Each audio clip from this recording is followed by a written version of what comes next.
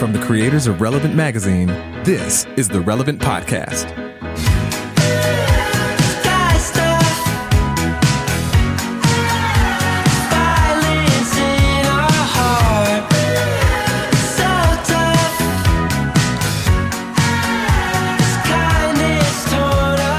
It's Friday, June 21st, 2019, and it's the Relevant Podcast. I'm your host, Cameron Strang, and here with me in our Orlando studios, our fill-in engineer, Clark Flippo. Hey. Chandler's off selling a house right now, actually. He's not in real estate. He's moving out of his condo, and they're closing right now, right at the exact hour that we're having to record. Our little boy's all grown up, isn't Over he? there on the Skype line from Loverland, Virginia, Jesse Carey. Hello. Joining us from Gatorland, Florida, Eddie Big Cat Koffoltz. Yes. Hey, you're not usually on the Friday shows. And sitting in for the whole show today, our friend, entrepreneur, mogul, Liz Bohannon. Hi, everybody. Is that exactly what a mogul's supposed to sound like? Yeah, that's exactly how you wanted us to say it, right, Liz? Entrepreneur, 100%. mogul. Entrepreneur, comma, mogul. Period. Yeah. Period. Never look at me directly in the eyes. Business mogul. I appreciate if you don't even explain what I'm a mogul in. Okay, why don't you because explain? The empire is too big to be described. It's too many things. So you're in Portland, and you lead. Tell us. I lead a socially conscious fashion brand called Seiko Designs. Yep. Nailed it. Many of you listeners have heard her on the show here over the previous few months. She's been joining us, and it's been a lot of fun. Those of you who haven't been listening, you may remember her from Shark Tank. Shark Tank. Oh, This was on Shark Tank. Throwback. We're bringing that in. How do you feel about that? I feel great about it. It makes can I tell you that I've never actually seen the episode? No. So the Why? more I talk Why? about it and the further out it gets, I read this article once about memory and how like the more often you recall a memory, actually the more inaccurate it is. Because every time you recall a memory, your environment, like your emotions from the present moment that you're recalling it, why you're recalling it, who's with it, all like influences it. So I've never actually seen the episode, and it's been like, I don't know, probably 4 years. So every time I recall it, I'm like very intrigued by like, I'm just continuing to kind of make up the story of how it went, and it's like evolving in my brain. You're So, like, yeah, so let's there talk about I it. was, Brian Williams, NBC News anchor, and also Right. accurate storyteller, is sitting across from me at Shark Tank. Yeah. Exactly. But you've never been tempted to watch it? You've never been like, I wonder how that came together in editing. Literally. Well, so we had a launch party. So I did see it kind of. There was like 100 people around, and it was like I wasn't like focused on it. So I like have a general idea of how it went. But no, I've literally never been tempted. I'm just like way too hard on myself, and I know if I watched it, it would just be like 15 minutes of self-loathing, and I'm like, I don't need that in my life. So no, let's move on. Yeah. Well, Liz, let me give you this little bit. Brianne and I saw it live. We were watching the show, and I remember your pitch, and I will tell you, not good. It was really shameful, but it's okay. You're going to figure it out. We've been working on our 100th issue of Relevant, right? And one of the people that joined us to kind of talk about social entrepreneurism and things that have changed over the last 100 issues was Blake McCoskey, who founded Tom's, right? Yes. And so I don't know why I was doing this, but I Googled him. I mean, I know his story. He's been a friend of the magazine for a while, but I Googled him and read his bio for the first time. And Blake, before Tom's, had a number of businesses, come and go. And before that, he was a contestant on The Amazing Race. Yeah, him and his sister. I didn't know that. So that's common knowledge. I'm just like, I mean, when I interviewed him for the podcast years ago, like when Tom's was sort of just blowing up and everything, like we talked all about it. And I don't think it made it to the final show because boring, but it was really crazy to hear. Like, I mean, Amazing Race is one of the coolest shows ever to be on. Guys, real talk. I'm ready. I'm ready. Yeah, Eddie, you are proficient in a viewer of reality TV. Liz, you are a star of reality TV. Right. Cameron, you are a watcher of the human condition and Bravo. Here's my question for you guys. How would I fare? I've been saving up some vacation time. How do you guys think I would fare on Survivor? Because I'm thinking about doing an audition tape, getting a British accent so I disguise my persona and going for that $1 million. What do you guys think? Disguise it from who?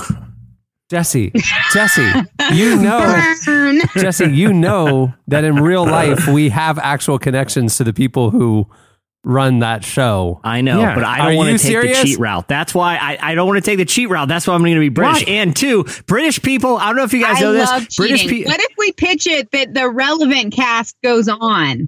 No. Just Jesse. I want to see him in the wild with strangers. Hey, listen. I think he'll turn into a different person. If we're on with him, he won't feel free to go full like sabotage mode. You know, like I think he'll be too friendly to us. I think you're giving him too much credit. I think if he's in there I with a think bunch of the Lord strangers. of the Flies is going to come out real quick in Mr. Jesse, regardless of who's on the island with him. Listen, here's what I've learned watching reality TV. The guy with the British accent always lasts a long time. He's always the most intriguing character of the bunch. You know, people keep him on because they're just curious about him. I won't reveal to the final, what's that thing that they do where they unlight one of the candles? They have a name for that meeting. Oh, the rose The ceremony? rose ceremony, yeah. Yeah, to the final rose ceremony, I'll be like, I just want to thank everyone for having me on, suckers. And then I It's take my me, $1 million Jesse check, Carey. and then I take off my Union Jack tank top that I've been wearing to reveal a gigantic American flag tattoo on my chest, But and I Jesse, take my $1 million back home. totally, honestly, truly, you would be great on that show. Like just you, even just as you would be so, I mean, you're so smart. You have basic, pretty decent a good physical case here. prowess. You're a friendly guy to be around. You would do great. Like, have you You actually also considered have that? really good eyebrows, and I only Beautiful. just now noticed that. I don't. They're lovely. I don't watch Survivor. I mean, I Strong probably haven't brow. seen it since like the These are first great year. points. But my question is, I thought the whole thing about Survivor, isn't it like you need to like bond with people so you have alliances so you keep going, and then at the end That's right. basically all the alliances fall apart because You it's betray last man everyone. standing. But Yeah. but Jesse's friendliness, I think, would get him to the final third of the show, don't you? I mean, like And then everybody loves him. Then my cold-hearted side, my cold-hearted villain side will come out. at Right. that I think point. there's two options. I think Cameron, exactly what you just said, or I think week one, show one, in the first time in Survivor history, the entire cast has formed an alliance against Jesse, and they kick him off.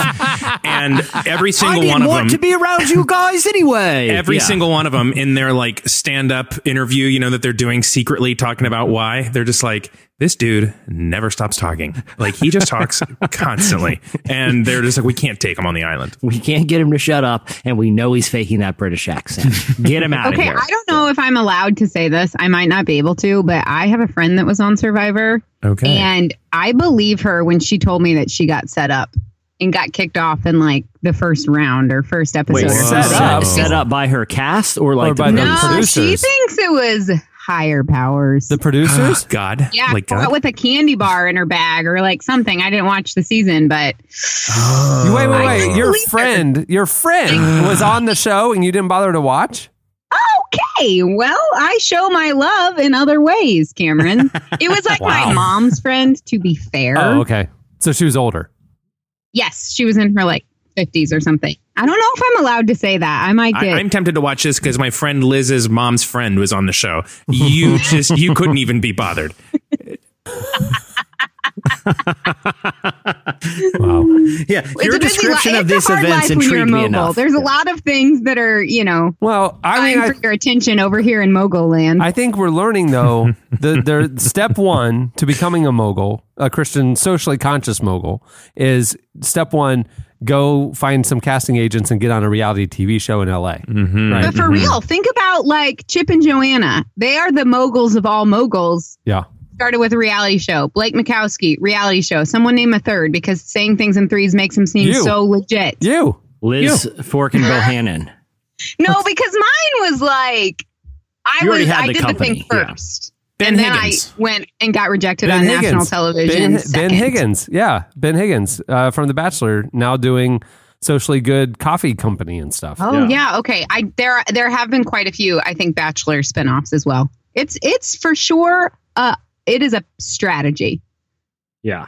I wouldn't put all my eggs in that basket. Well, all of mine are already there. I've gone in 100% on this thing. And if it doesn't work out, I will be devastated. And I will, I don't know what I will do because this is plan A, B, and C. It's the survivor thing at this point. So we'll see. We'll see. So 3 years ago, your plan was still to become a professional athlete, but now it's just shifted to getting on reality TV. That's right. I've had some priority shifts. And the thing is, like, as many opportunities that did open to me at that point, I did too much time away from the family. Just knock all the time away in one season of Survivor and then come back home. The lifestyle of a professional athlete, like I said, as many doors that were open to me, I just decided, I don't want to put the family through that. So you guys know that even if you get kicked off the island, you have to be away for the whole time. They put you up in a resort afterwards because if you come home, everybody will know the outcome of the season.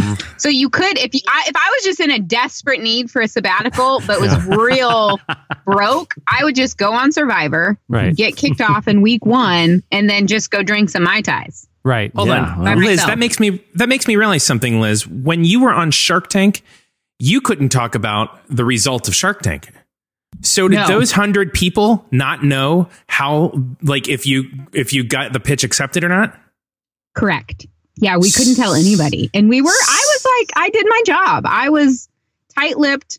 Reality show producers out there, you can trust me with your secrets, even though I already disproved myself. But we couldn't tell anybody. So that was a really, really, I think we told our team and our employees and people that were in the business that needed to know.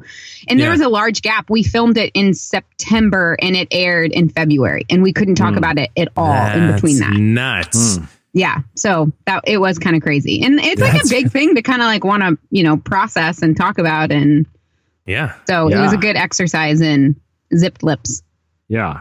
Coming up on the show today, we have a great show in store. Coming up later, Karen Swallow Prior joins us. She's an acclaimed writer, and she has a new book out called Cultural Engagement, A Crash Course in Contemporary Issues. We thought, who better to be on the episode with Karen Swallow Prior talking about contemporary issues and cultural engagement than Liz Forkin Bohannon, who has to Google what is happening in culture before she comes on the show. So, Liz, last time, and this isn't. Wow, it's been long enough that I came back that a stupid, small, hopeful, naive part of me thought maybe that was going to be forgotten.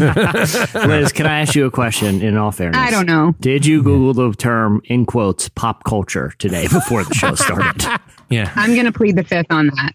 She went down to her local CVS, got a copy of Entertainment Weekly and read it front to back and is totally ready for all of this show. Totally ready. I am ready. Quiz me now. Speaking of what's happening in culture, coming up next, we'll have the hot list. Stay tuned.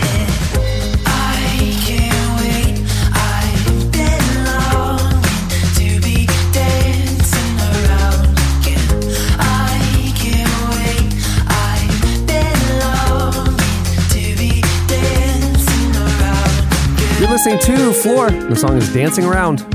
At the beginning of the podcast, you heard Courtship with Guy Stuff.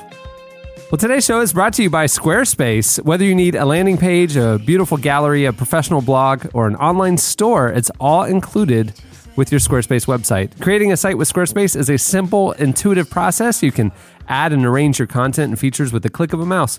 You can even design a best-in-class online store with Squarespace's award-winning templates, customizable settings, and more, all without a single plugin. Including all the tools you need to track inventory, process orders, and send custom emails in one intuitive interface, Squarespace Commerce allows you to understand every aspect of your business. And right now, Squarespace is offering Relevant Podcast listeners a special deal. Go to squarespace.com/relevant for a free trial. And when you're ready to launch your site, use the offer code RELEVANT to save 10% off your first purchase of a website or domain. I do appreciate the guy on Twitter last night who tweeted me, what's your Squarespace promo code again? So I told him Relevant, and there you go. Relevant. It's easy to remember, everybody. Save 10% off Squarespace. You could. It's also easy to guess, but you can also tweet to the founder and CEO of the company and host of the show, and he has nothing to do. I'll help you out. Let me send you the link there, buddy. Listen, I use offer code Relevant as a fail safe for everything. For everything. Even if I know intimately all of the ads that we have sold. But even when I'm at the gas station and they say, okay, you've entered your credit card, now do zip code, I always press in relevant one time just to make sure. To see. Dude, I was at Warby Parker looking at glasses, punched in relevant just to see. Yep, it was still active. Oh yeah, it was still active.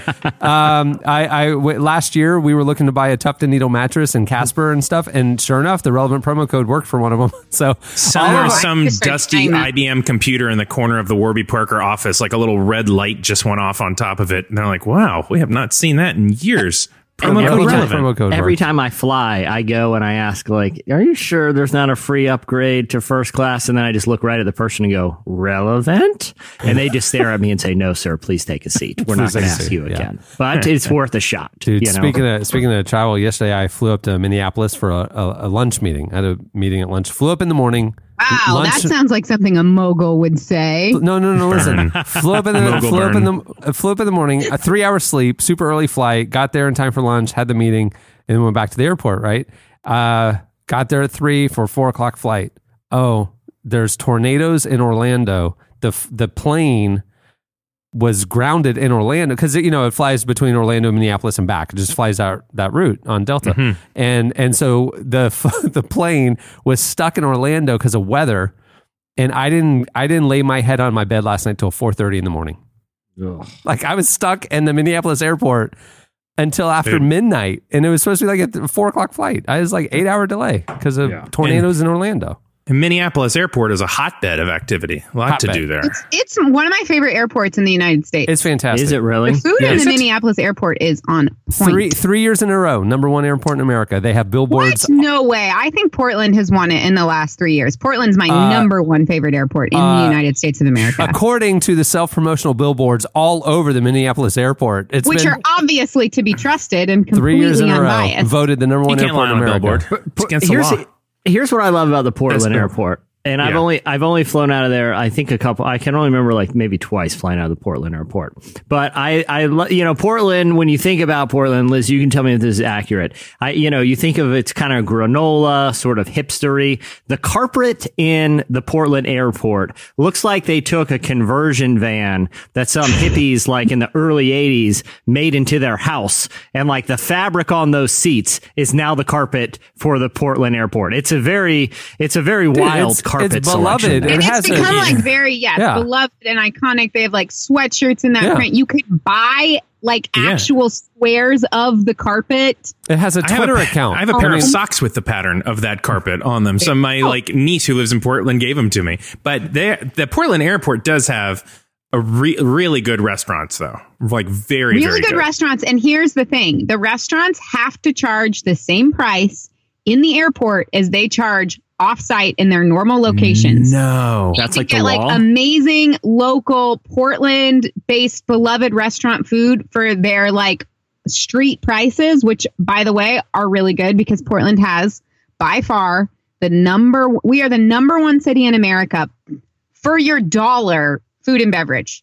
Huh. Wow. In the whole country, and you can get that at the freaking airport. I thought Minneapolis was, just to be fair. I think you may be thinking of Minneapolis. They're a lot better.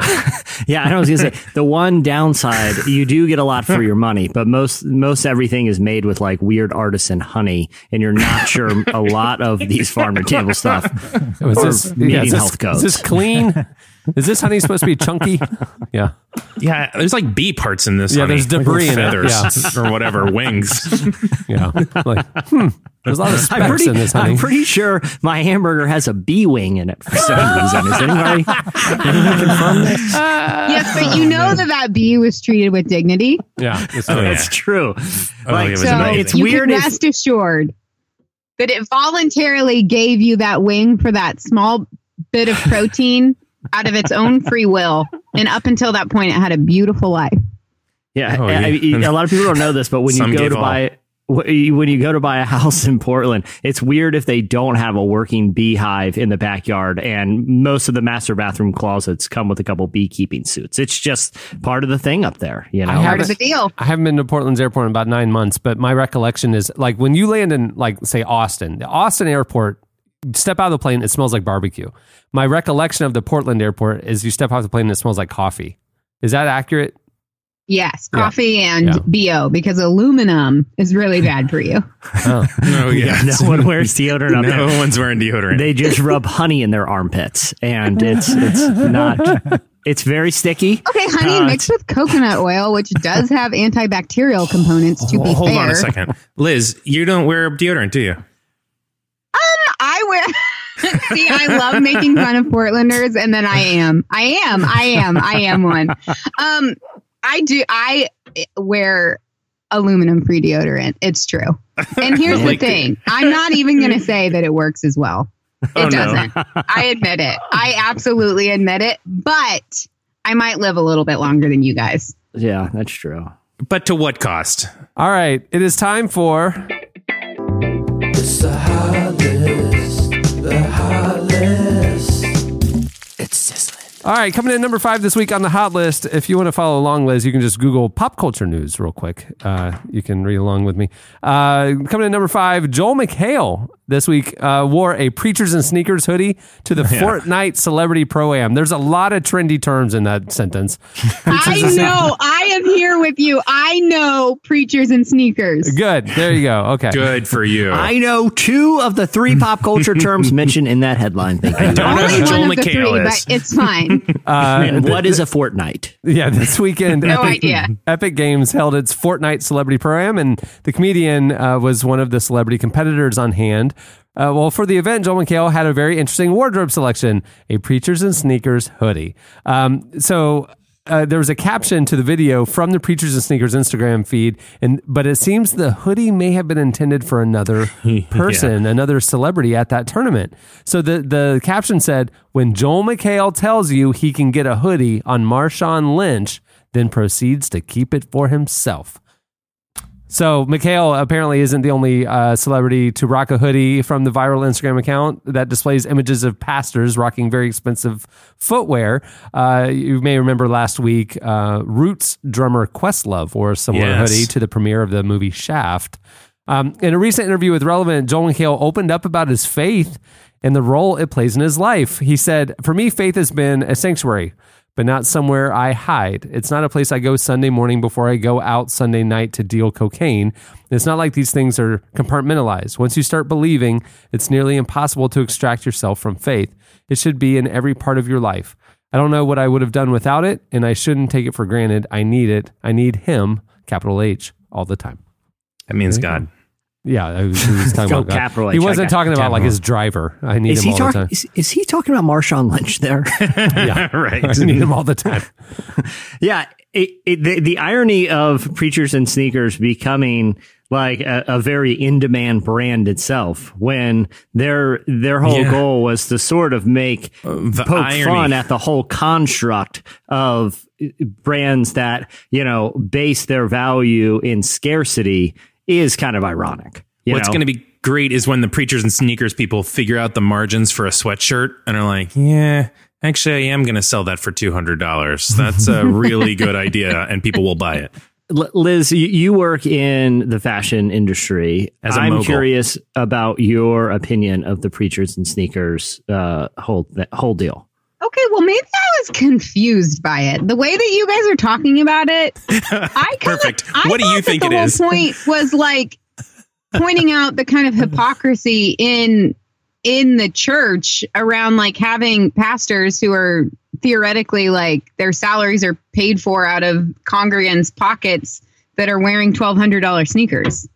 Am I wrong in that? I thought it like started out as a kind of like, Yeah. like way back in the day when Joel Osteen wore those like $3,000 snakeskin boots on the cover of some magazine. I thought it was like the hip, relevant Instagram version of pointing out all those things. Yeah, Yes. I think it is, but I think it's also I think it's multi-layered, because I feel like there's some like built-in commentary about a society that has because a lot of this is basic. Some of it's luxury, like some of it's like Gucci and Louis Vuitton and stuff, but some of it's just like exclusive streetwear stuff. So I feel like it's kind of making commentary about multiple elements of it, but I think it doesn't change kind of the irony of it itself becoming a brand, an apparel brand in a way. I actually didn't know that they were their own apparel brand at this point. It's like a brand new thing. Yeah. And it really is just like basic clothing items with their logo on it. So they're basically just trying to, I think, cash in on some of the popularity, which I totally get. I just feel like I don't know what I'm saying if I wear a t-shirt that has their logo on it. I'm not quite sure what my statement is.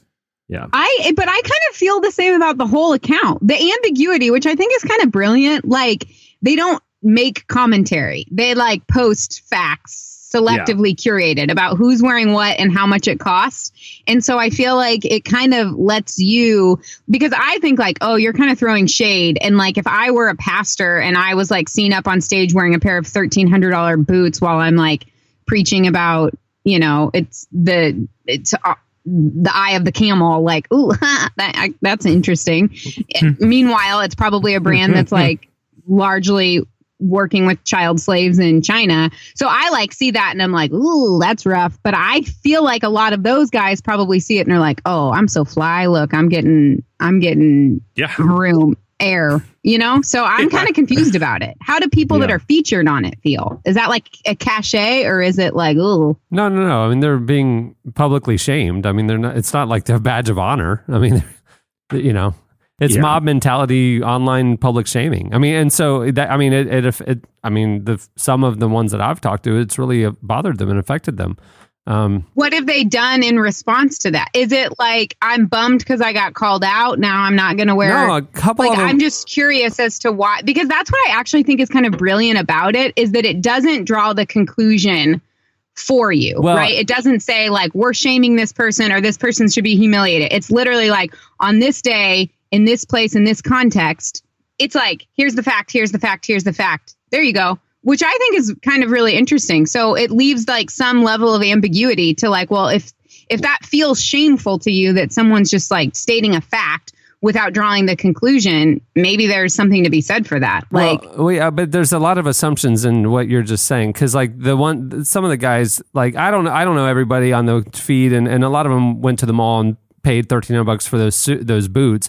But a lot of the ones that are like the rare sneakers, like the question is fundamentally, what is the issue? Is it that we don't like the style, or we don't like that they paid that money out of their pockets on an income that was derived from speaking and ministering, you know, and so, or pastoring. And so like a lot of the guys are going, I dress like this because this is a style I enjoy, and I have a friend at Nike who gives me this for free. And so I didn't pay that. I wouldn't pay that. And so they're put out there in the public going, look, he wore this, and this is what other people have paid for those shoes. Let's shame him. But he's going, I didn't pay a dime. And so he's like, why can't I wear cool shoes that were free? You know, but there's a lack of self-awareness in that perspective, in the going, you know, it's like, but if it's causing other people to make assumptions about you and how you spend resources and stuff like that, you know, maybe we need to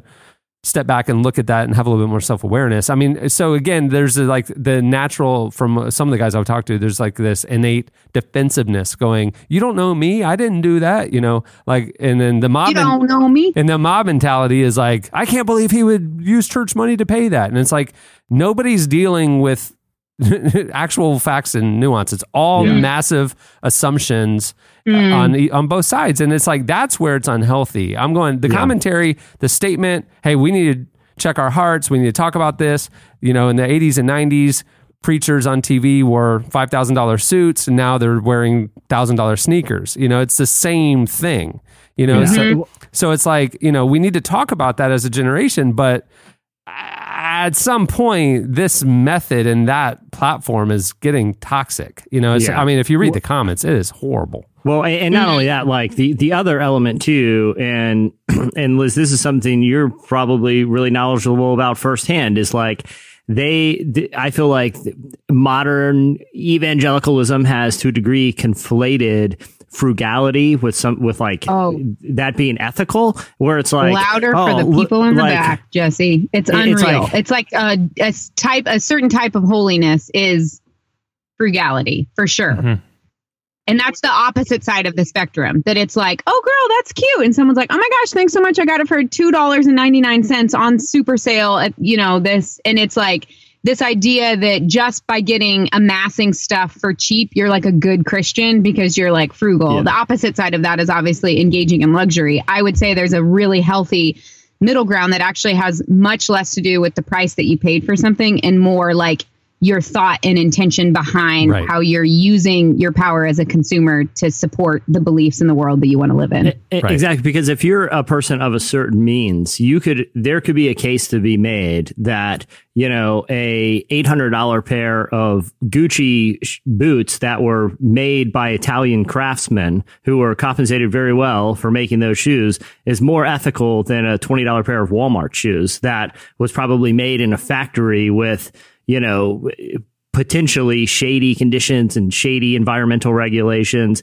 There is a lot of nuance there that it's difficult to say like, oh, who's right and who's wrong. It's just ironic that the brand that kind of brought some of this to the forefront of the conversation is itself becoming, kind of this ironic, notable name and fashion itself. Well, I saw that the guy doing it he's doing like limited runs, like 3 days of like hoodies or whatever. And all the money is going to causes. It's not, he's not, from what I understand, he's not profiting from any of this, so anyway. Cameron, I think you do bring up a really good, I will say, I think when you are in the public sphere, specifically in the faith space, and you are a leader, it is kind of on you. There is a different level of like, just because something is free and you think it's cool, is it in the best interest of you and the people that you're leading to take that? I think it's fair to say there's a level of intention that probably needs to go into your decision making. I'm not saying what that decision should be, but I think it's fair of us to ask for higher standards. However, the public shame method of creating conversations like that, I do think is has the potential to be so toxic and so dehumanizing. And it's like creating something in us as humans. Like, it's like, you watch these like old school, films about like in the 1500s and people are getting their heads cut off and like literally people see it as like entertainment. And there's kind of this idea that you can go watch someone, be beheaded, and then you can also watch somebody be publicly shamed, and it turns into this like entertainment. I'm all for examining what is happening in the human heart when we are entertained by people getting publicly shamed and humiliated, and I think it's really toxic. But at the same time, those who are in front and they some of them dismiss it altogether. That it's like, oh, that's just a bunch of haters, or those are, and they aren't listening. They don't have ears to hear and hearts, they're not listening. And so, like, to me, there's this like unhealthy battle lines are being drawn, like us versus them and stuff. And I'm kind of going, as a leader, if you're called to be out in front, like, and this isn't about shoes. This is about all the choices in your life that you make, like how you spend the example that you're setting. Like, am I spending my resources in a way that I would say, follow me as I follow Christ to the people who follow me? You know what I mean? Like, yeah, I might have means, but like, or, is my lifestyle choices, the life that I show, is it going to cause people to know the Lord, or is it going to push them away? And you have to have that filter if you're in leadership. I mean, you shouldn't probably put, it may be okay for you to drink in moderation. That may be your conviction, but the people in your congregation come from a wide spectrum of feelings about drinking. So it's probably not wise for you to put on Instagram you hanging out at the bar with a couple of guys, even if you were totally fine. You know what I mean? It's going to cause a lot of people to stumble, and it's not going to point people to Jesus. And so you're kind of going, you got to just have that self-awareness of going, is the way I'm modeling my life like helping the gospel? And so I don't, again, there's a million nuances in why you make the decisions you make, and is it a good use of resources, time, energy? Are you living in a way that Jesus called us to live? And everybody has different opinions and stuff. And so just because somebody's conviction level is different than mine, I can't, it's hard to not snap judge them. And it's both and. I mean, the people in leadership need to be more aware and conscious, and the people who are in the congregation looking at them need to be more aware. They're human too. And we need to like, well, what's going on in my life that wouldn't fall in line? You know what I mean? Like, everybody's at fault here, and Preachers and Sneakers, I think the kid who started it, just wanted to kind of like, he was like, this is odd. Should we talk about this? And now it's like turned into this incredibly toxic thing that's dividing a generation. And I'm kind of going, ultimately, it's not healthy. Like this is not a healthy platform for this. Yeah, but I don't think that's the preachers and sneakers. I think he just opened up the fissure that was waiting. Like, right. It was going to happen. It was going to happen somehow. And granted, there is responsibility for actions, but part of this too is it's not, should we be, engaging in this, or should they be more wise? It's, what do we expect of these people? Like, to what standards should we be holding a pastor to be our moral compass and authority? Because, like, I don't really care if Carl Lenz is wearing fancy shoes, because I'm not trying to, like, look at him and say, like, okay, this is who I got to be. If I get this right, if I can figure out my life, if I can be the Christian that I hope to be, then I'll be Carl Lenz. Like, I'm not looking at any of those pastors like that. These are human beings that have an ability to read scripture and teach in a way that's entertaining. That is like, ooh, okay.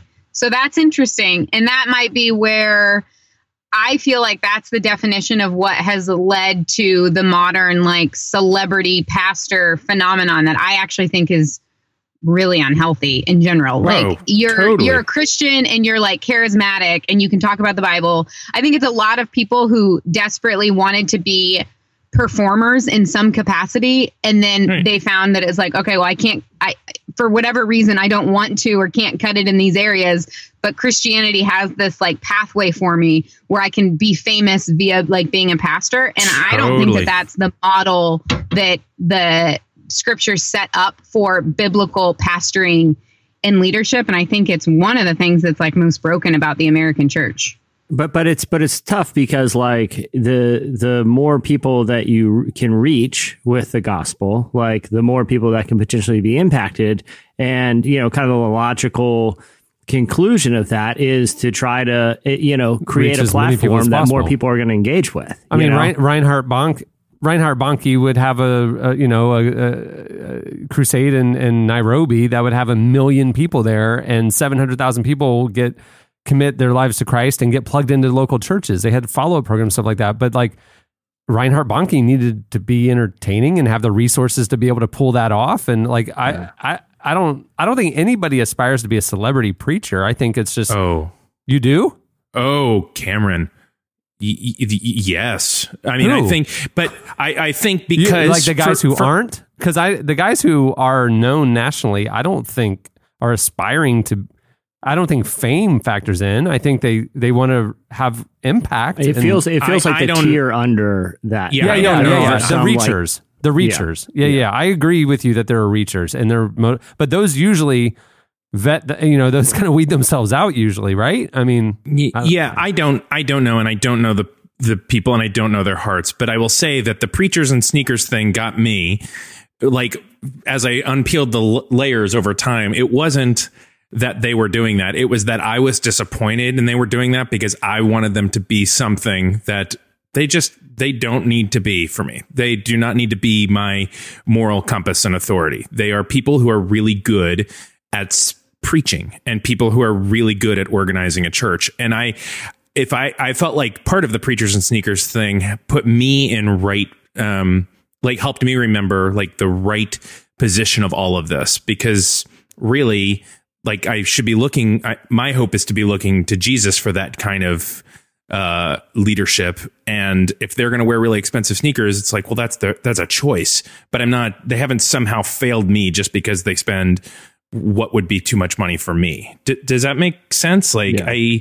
I think it's almost more of a reflection on the people that are freaking out about it than it is on the actual human being. That's what I'm saying. Cause, like, the guys, again, not all of them, I don't know all of them, but some of them are like this is not, they did not pay that money. So, like, I don't care. Like, it doesn't affect me at all. Like, it's gaudy and silly looking. Some of them are really dope, but, like, they didn't pay that money. So it doesn't bother me. So, like, why is everybody up in arms? Like, what is broken that we're all freaking out? But even if they did pay that money, and even if I do think it's a bad decision, and even if I do think it's a total waste of money, right? Well, then okay, I wasn't.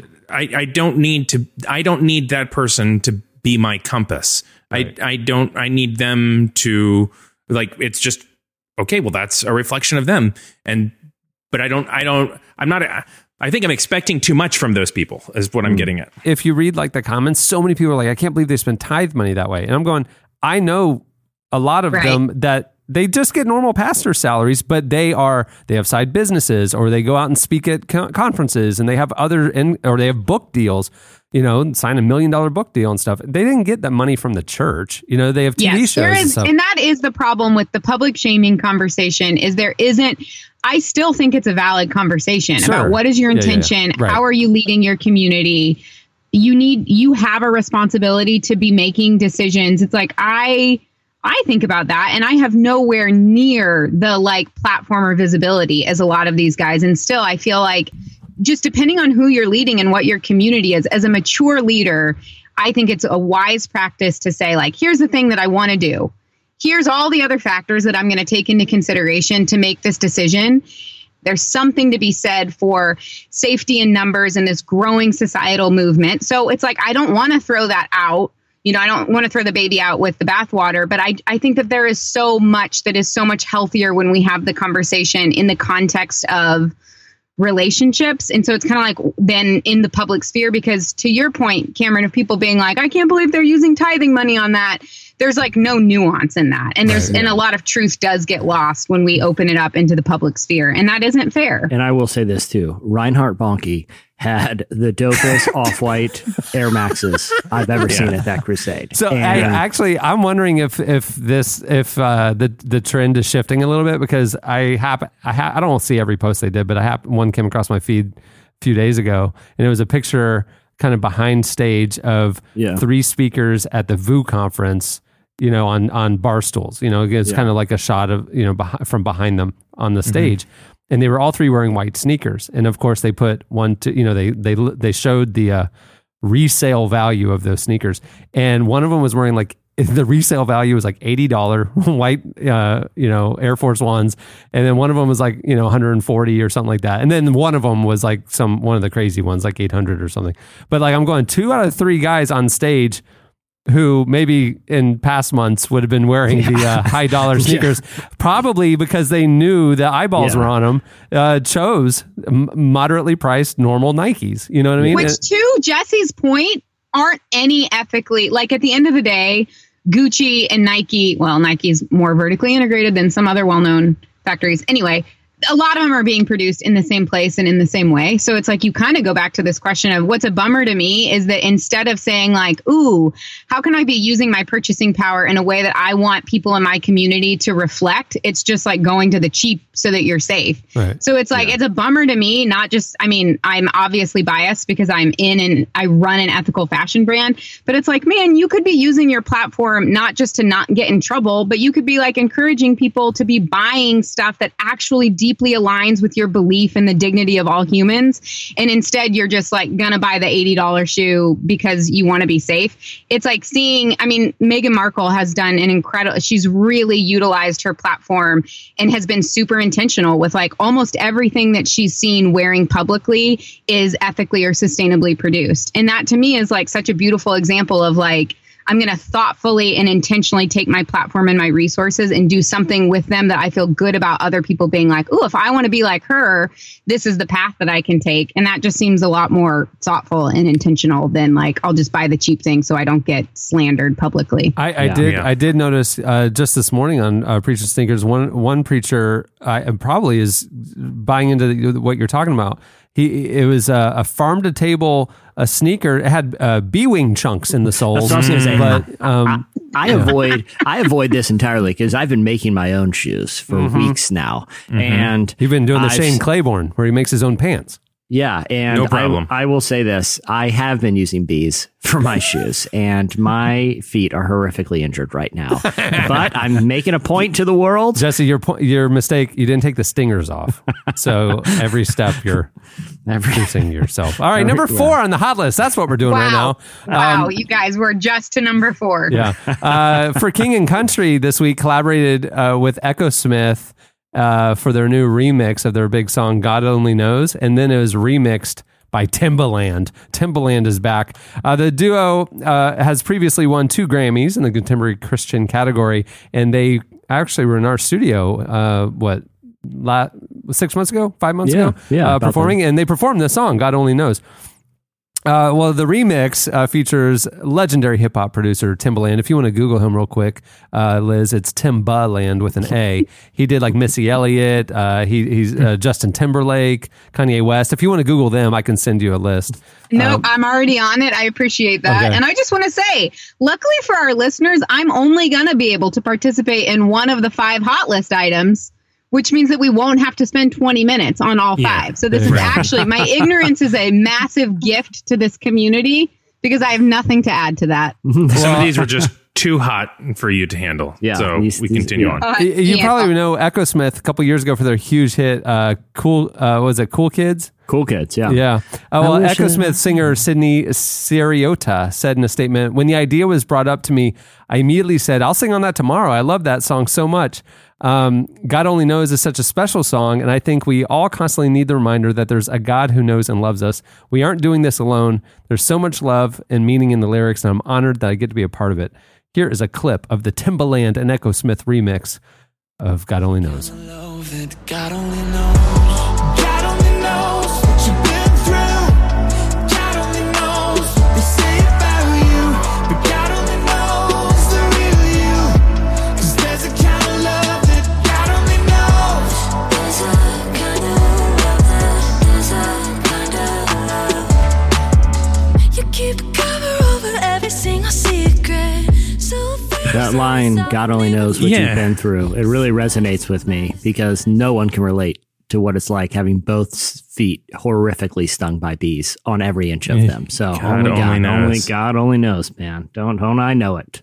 You think they Kings name the song for God king Only and Knows country. and then sing it? Or do you think they sing it and then they're like, well, we got to call it this? But either way, this is an on-brand song.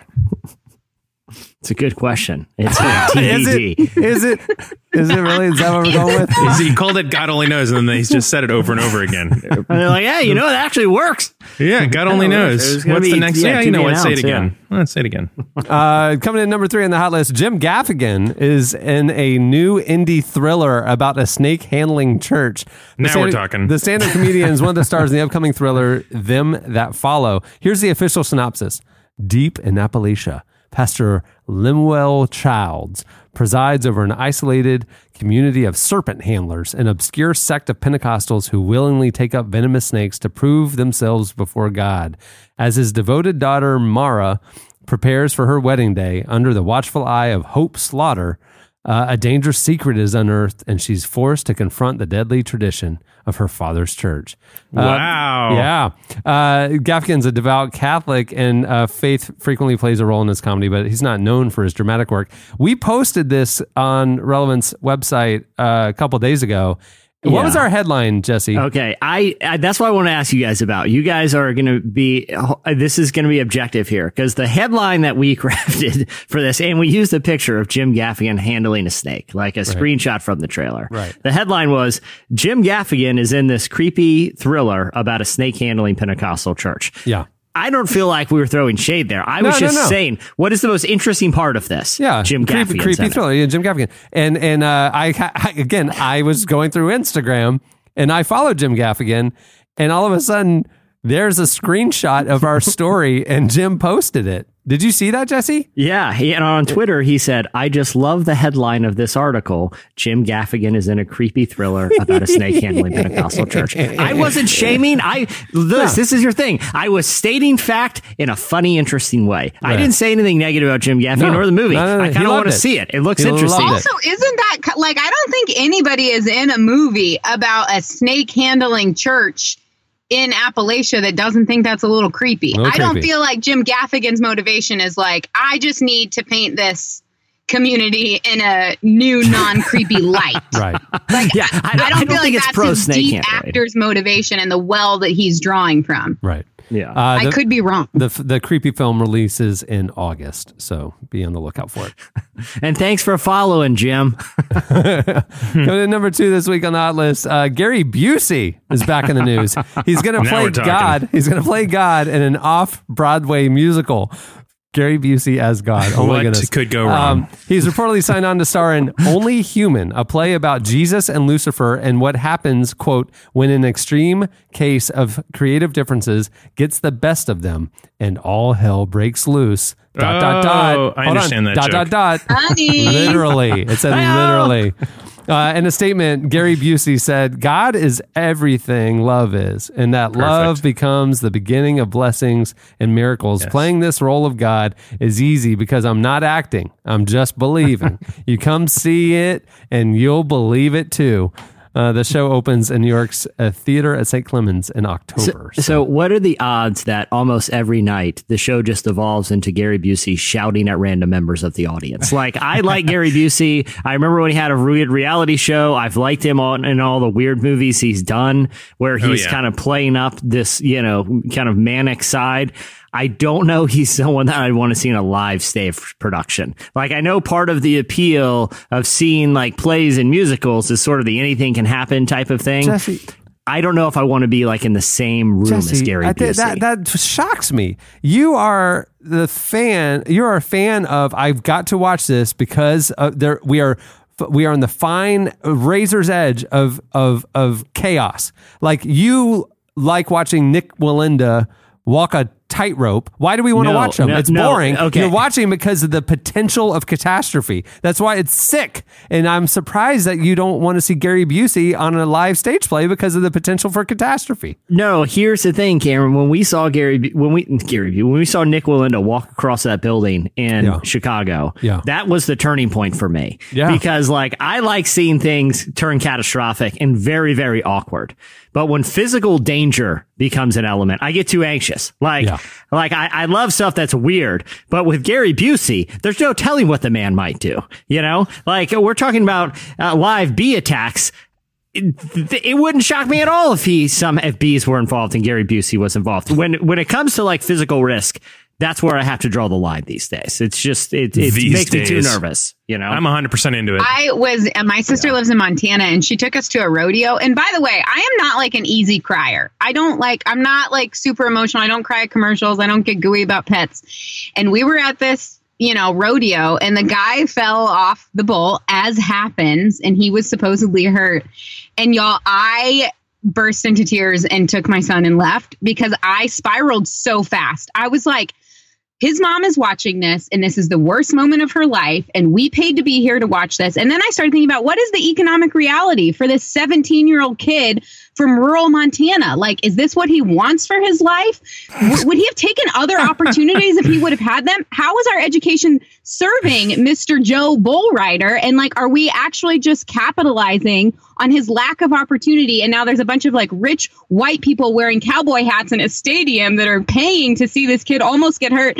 And then I cried and I left. So I'm a really fun person to take to things that are supposed to be lighthearted and entertaining, is what I'm trying to say. I heard about that event, Liz, and the most heartbreaking part, when that boy is writhing around on the ground, he was somehow attacked by bees. They don't know where they came from, but there was a bee attack along with the injury. It was heartbreaking all the way around. But Liz just had her own full Gary Busey moment. It was just wheels were off the wagon, and we were just deep into whatever was happening. Nobody could say a word. We just had to watch and wait. Yeah, it was fun.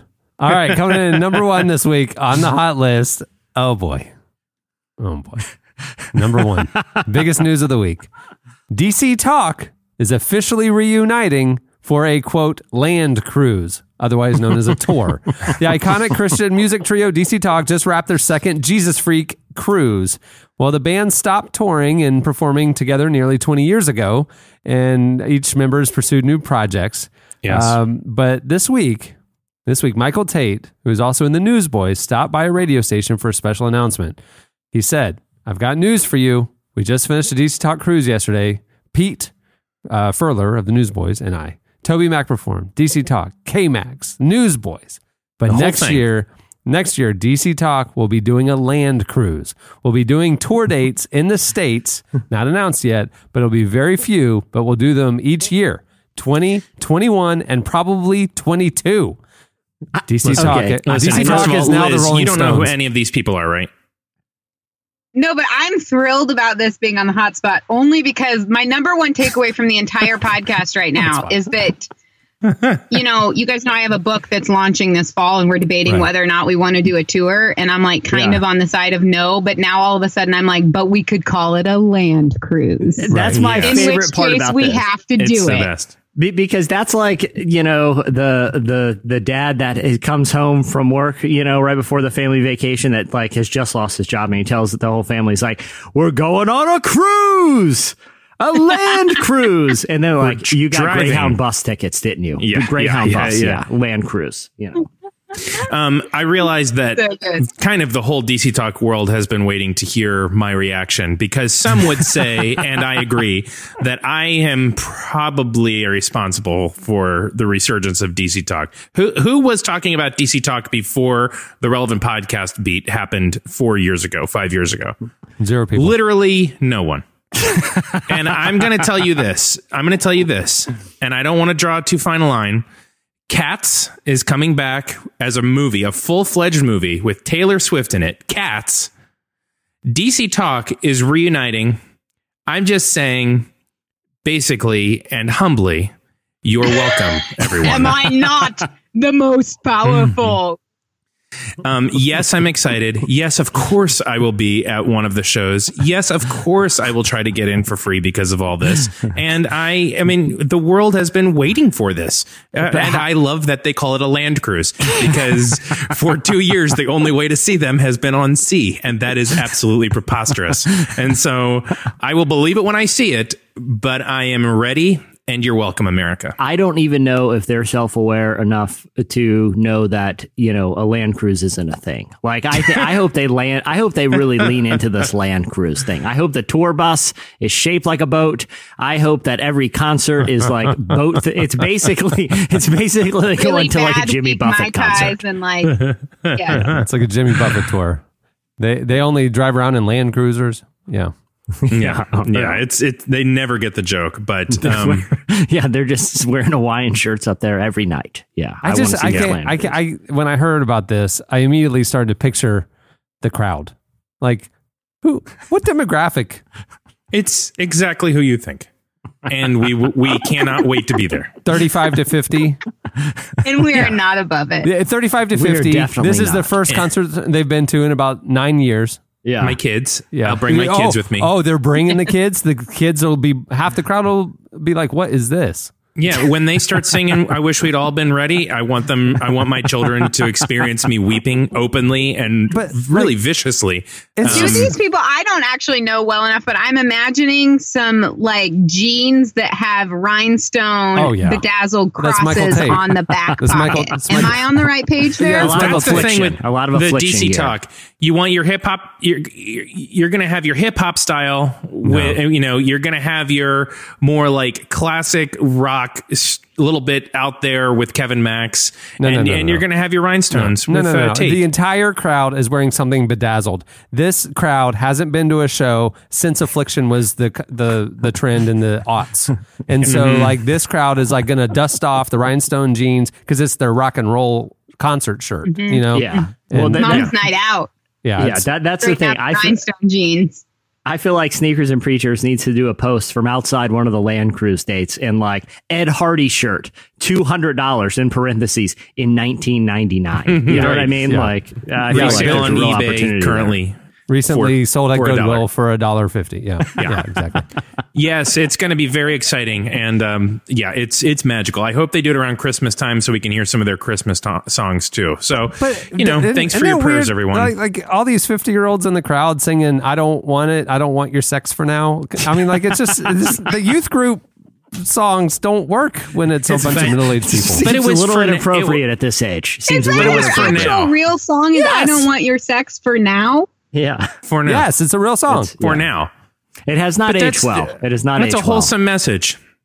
It's a great message for the middle schoolers and teenagers that they were, playing to then. I'm just saying the tour now. Also for the moms in the bedazzled jeans who haven't been out in 6 years, It's like, just because I have my bedazzled jeans on, don't make assumptions. well. Yeah, Yeah, we're not. Maybe we're not going to do anything for now. this is a just. I'm wholesome going to be too land tired. cruise. All right. Yeah. Yeah, This it's is a big. I'm It's heading been a back to big the night, cabin. honey. Yeah, they're married This now. has been a really a really big night. It's a totally also, different you message. haven't vacuumed in like 6 weeks, so let's not be confused about what's going to happen I had a tonight. wine spritzer at the TGI Fridays before we showed up. I don't want anything for now. Let's just head home. They Grab. almost didn't let me in because Yeah. of my breath, but I made Oh it my happen. gosh! Is it 10:30 already? We've got to get home. All right. That'll For do now. it for It's the hot list. The hot list. It's sizzling. Stay tuned. Up next, Karen Swallow Pryor joins us. It's funny up here, I think I like it. I'm not just staying. It's easy up here, I seem to like it. I'm gonna stay. Hey, thanks for listening to today's episode of the Relevant Podcast. Hey, while you're in your little podcast app, why don't you look up the other podcasts we do? Every weekday, we're bringing you the what's happening at the intersection of faith and culture with our podcast, Relevant Daily. It's about 10 minutes, keeps you in the know, keeps your finger on the pulse. Go check it out. Also, while you're online, visit the Relevant Store. We have a podcast fan section at the Relevant Store. We update it almost every week with mugs, shirts, hats, and all the swag and gear you would want from your favorite podcast. Go check it out, store.relevantmagazine.com. I'm gonna stay.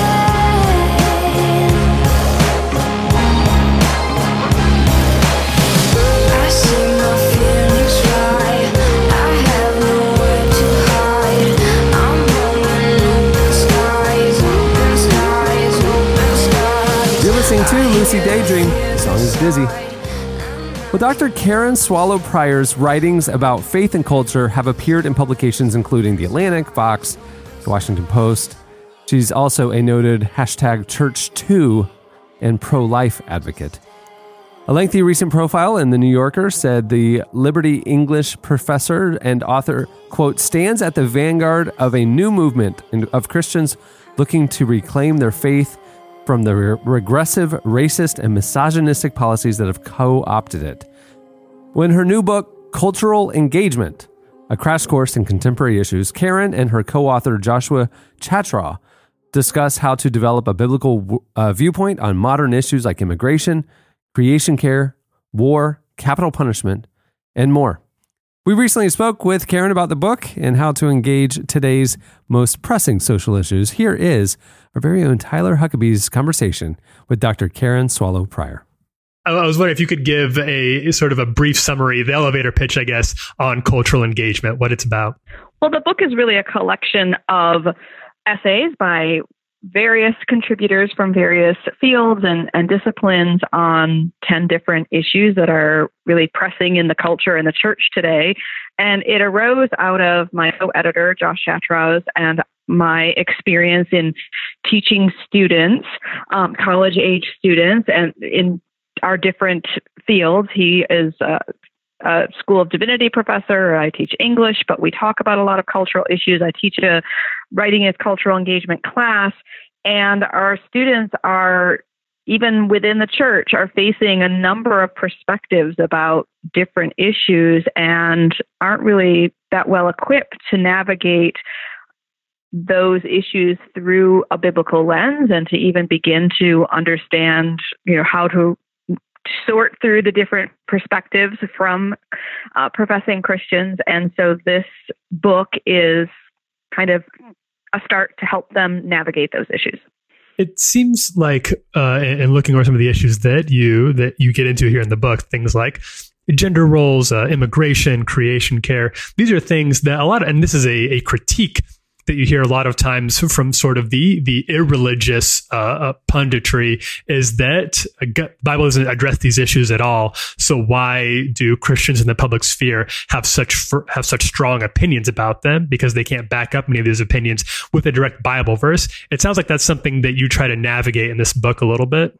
Yeah, exactly. I mean, anyone who is familiar with Christian worldview thinking, which is, pretty old school now within Christianity, knows that what we are doing with that is taking principles that are implicit, if not explicit, in the Bible and applying them to various issues, which isn't a black and white enterprise. The Bible has something to say about all aspects of life, but not necessarily in the terms that issues shape into in our contemporary culture. And so even though we cover, a range of issues in this book, we certainly couldn't cover all of them.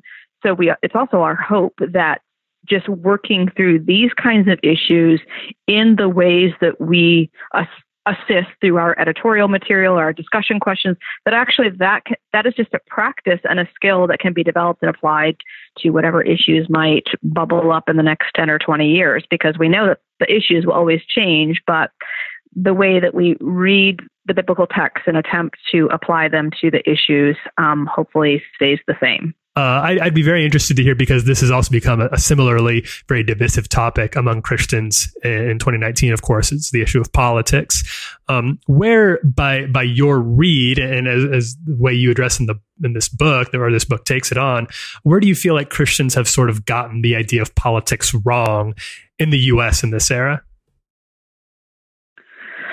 Well, if we're defining this era as sort of the past couple of decades, maybe late 20th to early 21st century, that's my own frame of reference, and I can really draw heavily on my own experience as someone who came of age in kind of during the rise of the religious right and the political activism that took place then, and it's that crucible that actually formed me as an adult Christian and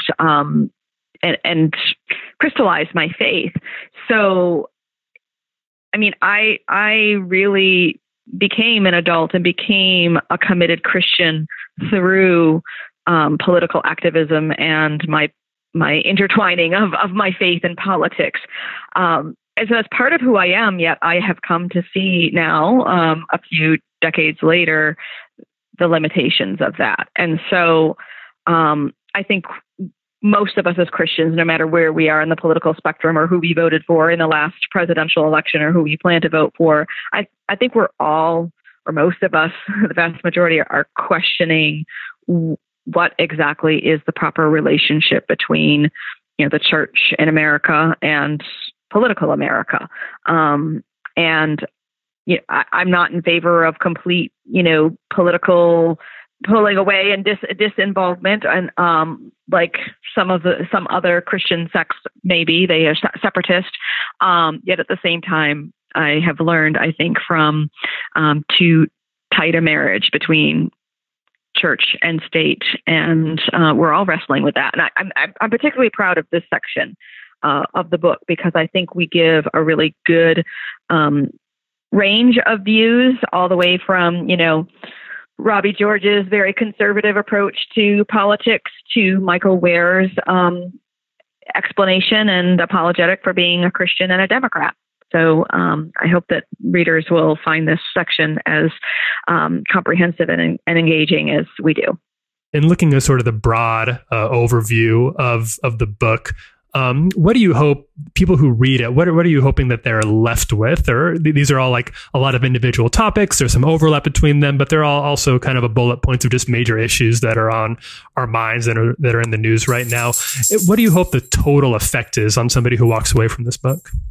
I think what most of us are exposed to every day is this opinion and that opinion, and this Christian tribe and that Christian tribe, and we have to sort through it, and we often pick our views based on the tribe, but we don't look at the various perspectives together and in comparison with one another through a biblical framework. And so this book, even as limited as it is and as comprehensive as we try to make it, I think presents readers with a way of viewing all of these issues together and measuring them against the biblical text, because there are such a variety of views. There's no way to just to pick one without doing that. And perhaps by weaving these things together, it can help us when we leave a book like this and go back out into the internets or into our communities to have a more comprehensive way of viewing those disparate variety of views we see out there. Like we're just inundated with this view and that view all the time without any framework or context. And this book helps to provide a context so that hopefully we'll do more searching for and creating of that context on our own. That was Dr. Karen Swallow Prior. Make sure to check out her new book, Cultural Engagement. It's available for pre-order now. Stay tuned. Up next, it's Ask the Cast. I'll make it better, baby. There's no pressure. This love is made for us, you'll see. Today's episode is brought to you by Not Forsaken, Finding Freedom as Sons and Daughters of a Perfect Father by best-selling author and pastor Louis Giglio. In Not Forsaken, Louis points us to a God who is not absent or ambivalent, but is available and affectionate, ready to shower us with his approval and love. When we take hold of this truth, we are not defined by our pasts, but by the love of a perfect Father. Christine Caine said, Not Forsaken is both timely and timeless. It will help heal the wounds and fill the deepest longings of a generation. Pick up a copy of Not Forsaken at your local bookstore or at notforsakenbook.com.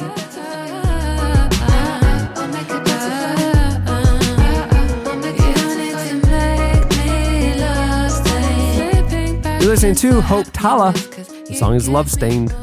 Okay, it is time for every couple of weeks, we go on Twitter and ask you guys, we give you the opportunity to ask us anything you want to. I think you guys tweeted us at Relevant Podcast, some questions for the cast, and here are a few. I will lob them to them. Some of these are good. Some of these are good, and some of these are not. Yeah, I was reading through some of them today as people were sending them in, and it was like, I don't think I want to be on. But it's okay. It's better me than Tyler. I'm going to see how many of these questions I can logically make my answer. Eating live bees. So let's fire No problem. Let's do it.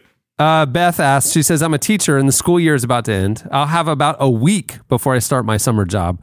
What should I do to have a maximum summer vacation experience in minimal time? I guess this week vacation that she's talking about is pretty applicable to most people with jobs. So I guess we can not only answer just for Beth, but for anybody who has a week summer vacation.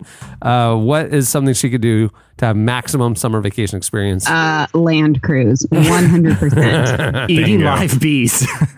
Yeah, I would agree with all that. I would also say, pop on those bedazzled jeans, Liz. Go and see if there's like a Beatles cover band down the road or some sort of Journey cover band, and just live it up. You do you, and don't let anybody say you can't have that second spritzer. This is your week. I would encourage you to water that down significantly, just for ethical reasons. Yeah, you've been The other thing I would say too, a week is, maybe you don't have time for a cruise, but like you said, Liz, a land cruise is certainly in the option. Just grab a Greyhound bus ticket, cruise to nowhere, just flying down that American highway. What could go wrong? I just went on an old fashioned. So my husband and I just celebrated our 10-year anniversary. Congratulations. And we spent the first year of our marriage living out of our car. So we thought it'd be fun to celebrate 10 years revisiting that. So we went on just a legit old fashioned road trip. And man, road trips are so fun. Yeah, they're it's the best. Just blazing music. We had a list of 100 questions that we were asking each other. We road tripped up to Canada. We took a ferry over, which was really fun. We actually we spent probably, in full transparency, the first 12 hours fighting, as one does as you settle into vacation mode. Any change in mood, temperature, the whole thing, you got to reacclimate. Yeah. So we're on a ferry going over to Canada. Our car is on a huge boat with hundreds of other cars, and my husband's sitting in the driver's seat, which doesn't even matter because we're on a ferry. And I'm screamed at him, we're just going to turn this effing fan and go back home.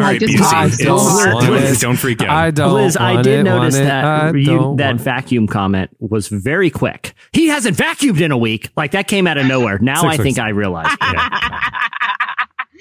In full transparency, my husband vacuums a lot, which, bodes well for him. And I have to put on my sparkly jeans because I got to do my part, Oh my gosh. He vacuums, I bedazzle. Oh my gosh. For now. Just not for now. Just later. Okay. Taylor asks, what's the weirdest food you've ever tried and liked? Jesse? Well, this is interesting. I really got to think about it. There's nothing that leading live bees. Boom. Question Set it up answered. for Next you. question. Reggie asks, is cereal considered a soup? We've answered that one. But Reggie also asked, are hot dogs a sandwich? I mean, I've heard this debate, and I mean, Yeah. I think I've thought about this from every angle you can possibly, not in spirit, but by effect. Yes, they are sandwiches. Liz, what is your take on the hot dog dilemma? I disagree. Having the main component be tubular disqualifies it as a sandwich. 100%. It sits in its own category. What about a Bratwurst, club sandwich sausages, with hot salami dogs. rolls? No tubular majority components that comprise over 90% of said meal to qualify as a sandwich. I guess. What that's about fair. sliced tubular things? Like you would take, like Jesse said, salami slices. Or, I mean, that's a tube. A lot of Yes. lunch meat starts in tube Yes. form, Liz. Yeah. Yep, I 100% agree with that. Yes, Yeah, well, definition. It can be sliced, but we not really- in existing tubular form Oh, at the okay. time Not- of consumption. We're really splitting hairs, or should I say cutting hot dogs here, aren't we? Yeah, team? yeah. Nailed it. All right. Let's see. Laura asks, if you could do one thing without any negative consequences, what would it be? Eat live bees. 100%. I would eat pizza every day for the rest of my life. Yeah, I would. Yeah, literally just be allowed to eat whatever I want, and that would be my answer. That would be amazing. Yeah. Except the Gucci sneakers. But there are consequences to our actions, so we need to Okay. be more intentional. And I do about want to them. throw in one thing: Yeah. Yes.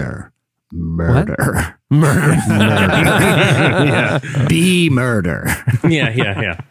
There is a movie that I watched. It's like a stupid, scary horror film, but the whole like premise of it was like there's one night where nothing is illegal and you Yeah. can do anything without repercussions. What was that movie? I think Jim Gaffigan's in it, right? Yeah, it's about these creepy Pentecostals. It's a It great really movie. got me. It really did get me noodling because I feel like your perspective on what happens that night shows a lot about what you believe about humanity and like the human condition of what Yeah. people would do if they didn't have Yeah, consequences. it's The Purge, I believe. Oh. You're thinking. Oh, good call. Yep, good it was one, the Purge. Jesse. Everybody, it was bad. Everybody just wanted to murder each other. But what if that happened and we really saw that like underneath it all, we all just act like I would give away my entire fortune because I could do that and there wouldn't be a consequence for me. Okay. I'm not going to lie, Liz. That sounds like a super boring movie. So Yeah, I like the 100%. murder one. The If murder they're one not- sounds very exciting. Yeah, if they're not murdering, this is getting boring. I mean, what are we like? Fair enough. We're just trying to wrestle alligators or something. Like, who cares? You got to murder people. Matthew asks, this is interesting. I've been Okay, plagued with making a 13-hour road trip playlist for my very reserved family's vacation to Florida. What should be the first song on my playlist to really get this vacation started on the right track? The caveat, a very reserved family. Well, This I is- think he needs to send a message loud and clear to that family that I don't want your sex for now. Like, that is the most obvious choice to start. That's number one. Then it's got to be a pretty. Everybody likes Huey Lewis in the news, and that's just fact. There's I don't nobody know. on earth. Hold on. And now, when he says really reserved, I'm thinking they don't like secular music.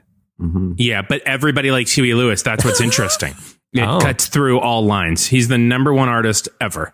My So my parents don't listen to secular music, and they would go to a James Taylor concert today. He's pretty What? chill. Yeah, What's their justification? I think it's I love James Taylor, by the way. I sing I think Sweet Baby nostalgia. James to my son every night. I think the They like plane crash the- music. I think the non-secular music band came in the 80s, and so I think any of the music up to that point, Got Motown, grandfathered in. got before then. grandfathered in. Like, yeah, we love James Taylor. Because there's some Michael sketchy McDonald. stuff, and I know because I sing it to my 2-year-old son. Like, there's a line in Sweet Baby James that says "dreaming about women and glasses of beer." That, by the way, now my 2-year-old sings in public, so you can judge my parenting. Yeah, but that's fine. cute. He actually got Sounds paid pretty $1 in the store the other day because he just started belting it out, and someone handed him money. Yeah. Do you have a good voice? Do I? Yeah, I'm not going to pay any bills with it. We're going to say I that. see.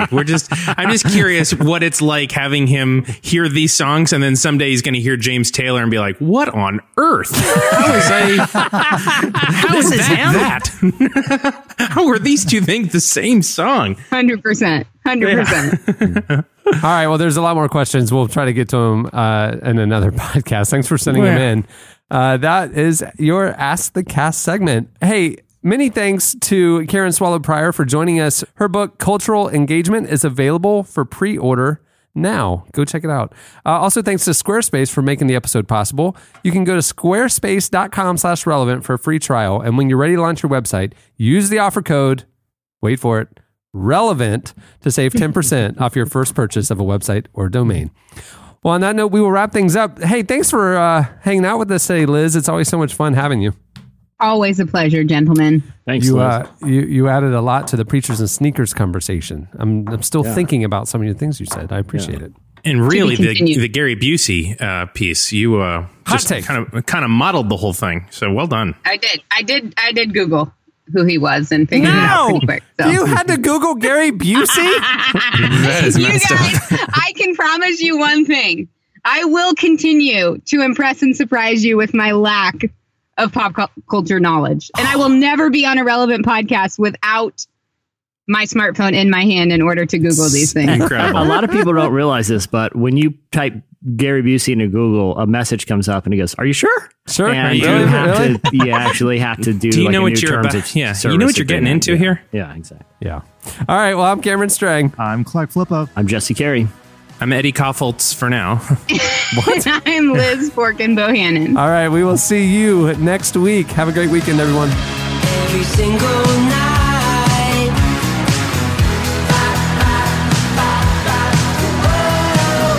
Such a deep desire. Thank you for listening to the Relevant Podcast. If you like what you heard, be sure to leave us a review on iTunes. Check out other shows from the Relevant Podcast Network in the podcast section at relevantmagazine.com. And while you're there, browse exclusive podcast merchandise at our online store. Make sure to subscribe to Relevant Magazine. Info is available at relevantmagazine.com/subscribe. Sky stuff. Violence in our heart. So tough. This kindness torn apart. I just want to thank everyone for having me on, suckers. Relevant Podcast Network.